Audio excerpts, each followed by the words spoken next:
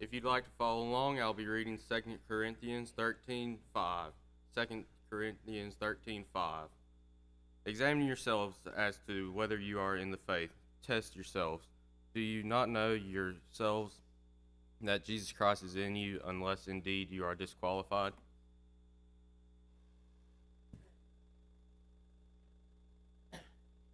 Good to see all of you this morning, beloved. I'm glad you survived the New Year's celebrations. For some of us my age, we celebrated a whole lot less than some of you younger folk, but we're so glad to see all of you here this morning. I appreciate everyone being here, the songs that were sang, the Lord's Supper, everything, the prayers that went on. Appreciate that very much. It really does help me to do what I need to do when I get up here, when everything's been done in that way and vigorously, and your singing was fantastic. I appreciate it very much. But then the title of my lesson, I Am Resolved. We sing that song sometime. I am resolved, no longer to linger, and the word resolve means we're gonna resolve something. We're gonna make a quote revolution. Not a revolution, a resolution, okay? And some of us need to make a revolution too. But I want to talk about taking inventory, okay? And have you made any resolutions yet this year? You don't have to hold your hand up, but just, answer to yourself, Have y'all kind of got a thing about that? This isn't the only time of the year to make resolutions. We can make a determination in July that, man, I need to do better in this area or that area. So this isn't the only time, but it is a good time because it's the beginning of a new year. We see that as kind of a fresh start, and a good time to do that. So we make a lot of what they call New Year's resolutions. I saw a poll on one of the news channels that said that the vast majority of the people that make resolutions, New Year's resolutions, end up breaking them within about 33 days in. Now, I don't know, but brethren, before we can make the proper resolutions, if we want to do the ones that's going to really affect our life, we need to first take inventory of our lives, okay? Have y'all ever done that? Take an inventory. Inventory determines where you stand and the direction you need to take.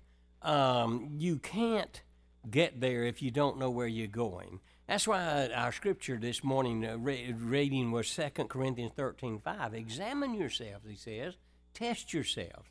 Make sure, It's not an easy thing to do, brethren. Someone has said the toughest exam any of us have to take is the self-exam. And that is hard to look at the man in the mirror, so to speak, but it is necessary if we want to improve, we want to do better. I don't know if you've ever taken inventory before. A lot of y'all work with big stores or big businesses, and at least once a year, they'll take inventory. When I was 16, and young people, that was an ancient time ago, but when I was 16, I actually got my first inside job. All my jobs prior to that were outside. And I got a job in a grocery store. Started out as a bag boy and worked my way up, and once a year we would take inventory, and on that night, even if you didn't work that day, everybody come in that evening when the store closed, and we would work all night, and we would have to count just about every item in that grocery store. Now, it wasn't a Walmart, of course, but it was your average size grocery store in that day. And y'all, now I think, if I understand correctly, most of the inventory is done by computer, right? Is that the way they do it, It's all on computer and everything. Back then, it wasn't that way. I'm from Noah's time, and we had pencil and paper, and we had a little clicker. Any of y'all remember them little clickers? And you'd walk along there, and it'd have the product on this pad.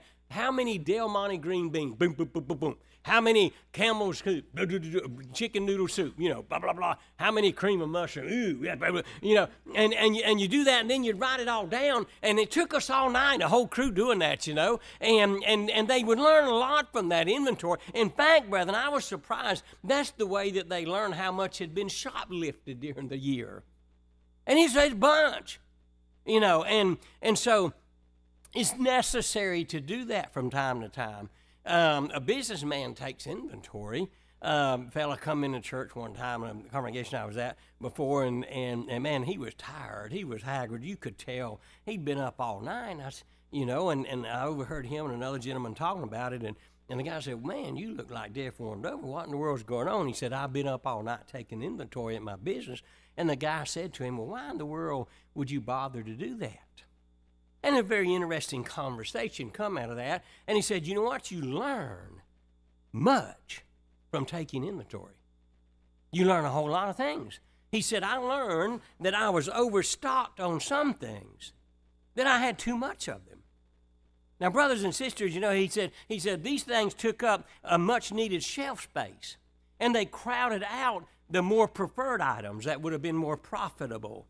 Brethren, we need to look at that in our spiritual life, right? Do we have too much stuff on our shelves? Our spiritual life, you know? Luke 8:14, Jesus is talking about the seed and the sower, and he talks about the seed which fell among the thorns. These are the ones who heard, and as they go on their way, they are choked with the worries and riches and pleasures of this life and bring no fruit to maturity. These folk got too many things on their shelf, so to speak, you know? Got too much going on. What are you overstocked in, beloved? You know, what is it that as we take inventory, we say, I've got too much of this that's crowding out the good, that's crowding out the more profitable, that is crowding out my service to the Lord, which, of course, brothers and sisters, is the most important because we're to seek first the kingdom of God. What do you have too much of? Brethren, some of it is self.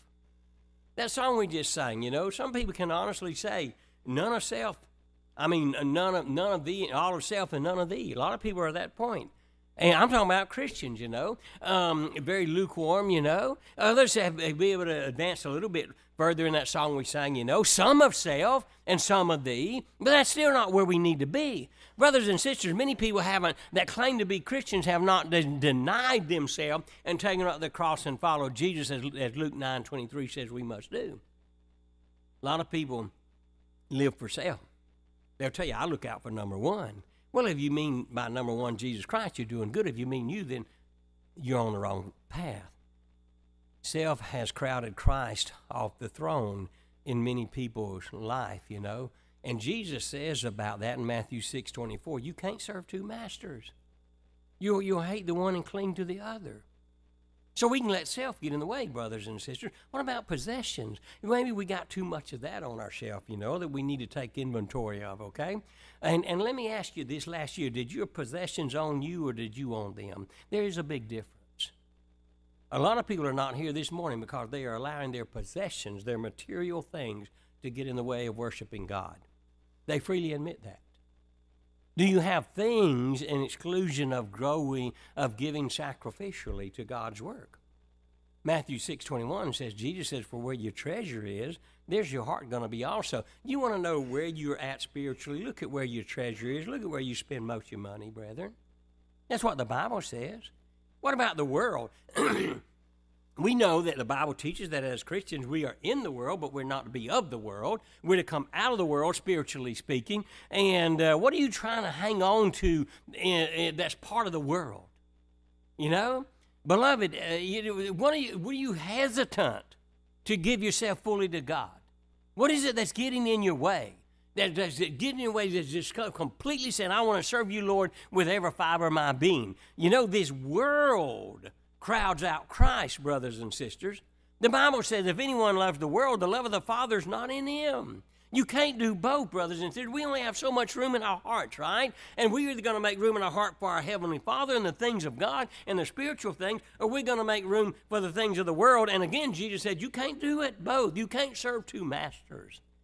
So we need to take inventory of what we have too much of that's crowding out the better things. Beloved, it'd be good to look at that, you know. A lot of us just need to say, very simply, what is it that causes me to constantly or habitually forsake the assembly of the Lord's church? Because there are a lot of people that, you know, and I know I'm stepping on toes this morning, brothers and sisters, but there are a lot of folk. Now listen, if some people have an illness, we understand that. I'm not trying to be legalistic here, but there's a whole lot of people that let a whole lot of things get in the way. And brothers and sisters, once the devil understands that you'll let one excuse get in your way, he'll give you 1,000 more. Amen? It'll come. The businessman said, I also found that I was understocked on some items, that I needed more of those. So you can be overstocked, you can be understocked. Brethren, as we take spiritual inventory at the beginning of a new year, what are we lacking in? What do we need more of?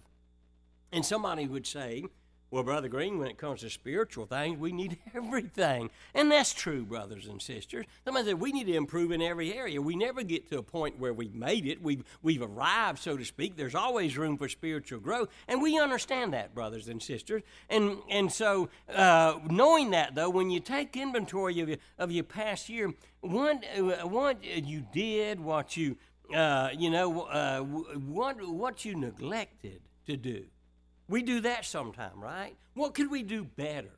And again, we could all, just, kind of a blanket statement, well, I can do better than everything, and I need to do better than everything, and I'm going to do better than everything. And that's all fine and well, brothers and sisters, but we need to get specific, right? If we're going to make some really good changes, we need to get specific. And so, as stated, there's room for improvement in every area, but what are some very important things that you need to work on this year, For me, you know what it is? Every year, brethren, and I ask God almost on a daily basis, I ask for more faith. Jesus said if you had the faith of a mustard seed, you could move mountains. I want more faith in God.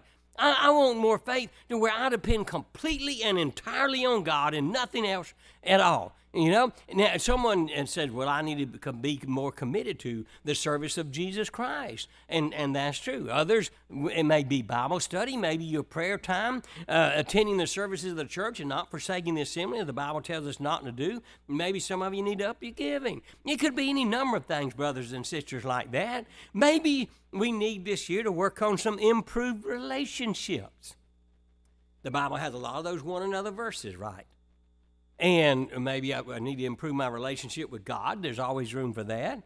Perhaps some of you need to get back in good graces of your parents, maybe your mate, maybe your children, maybe your brothers and sisters in Christ, your friends, your neighbors, your coworkers. It could be any number of things that you just have enmity there, some tension between you and somebody else, brothers and sisters. Be a good time to go to that person and say, hey, you know what, let's work this out. That's just naming a few. So what do you do as you take spiritual inventory, your brothers and sisters? You've got to examine your priorities. That's what inventory is all about, right? Isn't it? Really looking at your priorities, and then we all have priorities. They may differ, but we all have them. And so, what came first in your life for the most part in 2019? And then second and third? Just think about that, And what did you spend most of your time doing? Oftentimes, brothers and sisters, we mean well, and we want to do good, but we get ourselves kind of out of sort, so to speak, we get our priorities all mixed up and out of order. We need to really look at those. Y'all know Luke chapter 10, verses 38 through 42 about Martha and Mary. As they were traveling along, Jesus, entered a village, and a woman named Martha welcomed him into her home. She had a sister called Mary who was seated at the Lord's feet listening to his word. Good thing to do. But Martha, listen to this, brethren, this is key. Martha was distracted with all her preparations. Now, brethren, was she doing good? She's wanting to feed Jesus. And she came up to him and said, and brethren, this was a very bold statement, especially in that day and age. Lord, do you not care that my sister has left me to do all the serving alone? You tell her to help me. Can you imagine that? Y'all know how kids are like that. Mama, you tell him to help me out. You tell my brother it's kind of like that. And Jesus, bless his heart, he was not at all offended by that, but he answered her and told her this. The Lord answered and said to her, Martha, Martha, you are worried and bothered about so many things. How many of us could say that was part of my life last year? Worried and bothered about so many things. But Jesus narrows it down and he says, but only one thing is necessary. For Mary has chosen the good part, which will not be taken away from her. Martha, I appreciate you fixing a meal for us. That's a wonderful thing. But what Mary's doing has eternal consequences. Matthew 6:33, seek ye first the kingdom of God and his righteousness. That's what Mary was doing.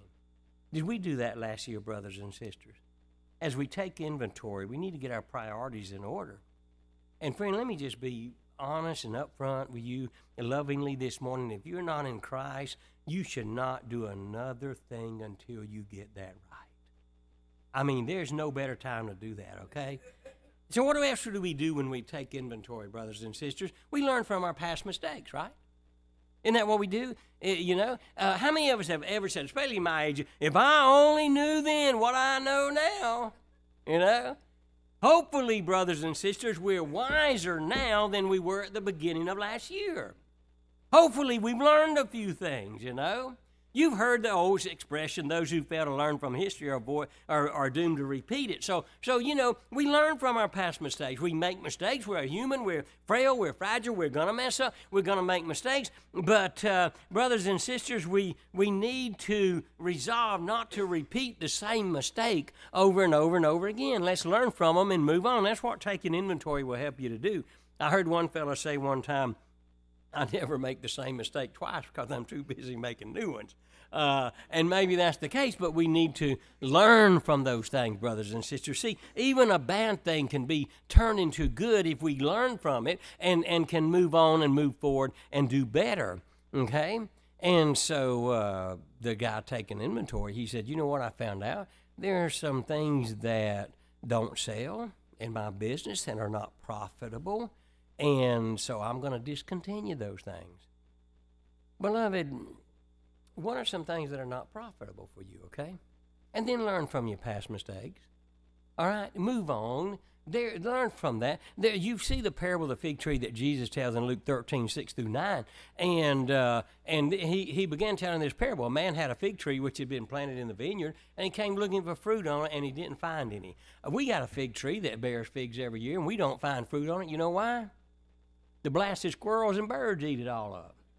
But this wasn't the case here, okay? And he said to the vineyard keeper, behold, for 3 years I have come looking for fruit on this fig tree without finding any. Cut it down. Why does it even use up the ground? In other words, there was good fertile ground that could have been nourishing the vineyard. And he answered and said to him, let it alone, sir, for 1 year also, this 1 year, until I dig around it and put in fertilizer. And if it bears fruit next year, fine. But if not, then I'll cut it down.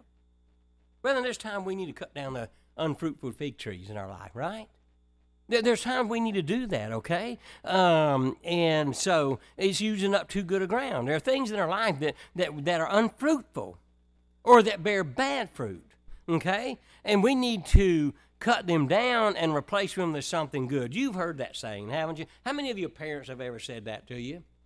Boy, don't keep beating a dead horse, Well, I've never had a dead horse, so... But we often get in the rut, brothers and sisters, of doing the same old thing, the same old way, and with the same old results. And it's fruitless.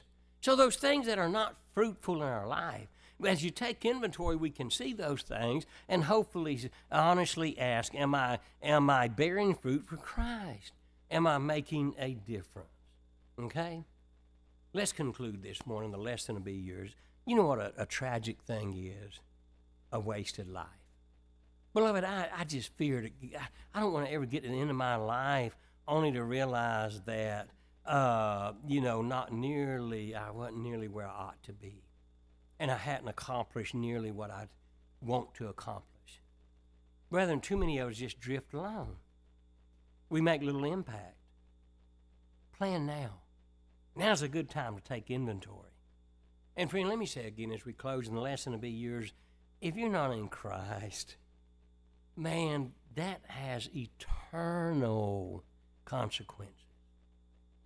I may take some inventory and say, I'm going to get my finances right here. I'm going to do better in school here or whatever. And those things are wonderful and great, but they're temporary. Our relationship with Christ, whether or not we have one, determines where we're going to live for an eternity. God invites you to come to Him.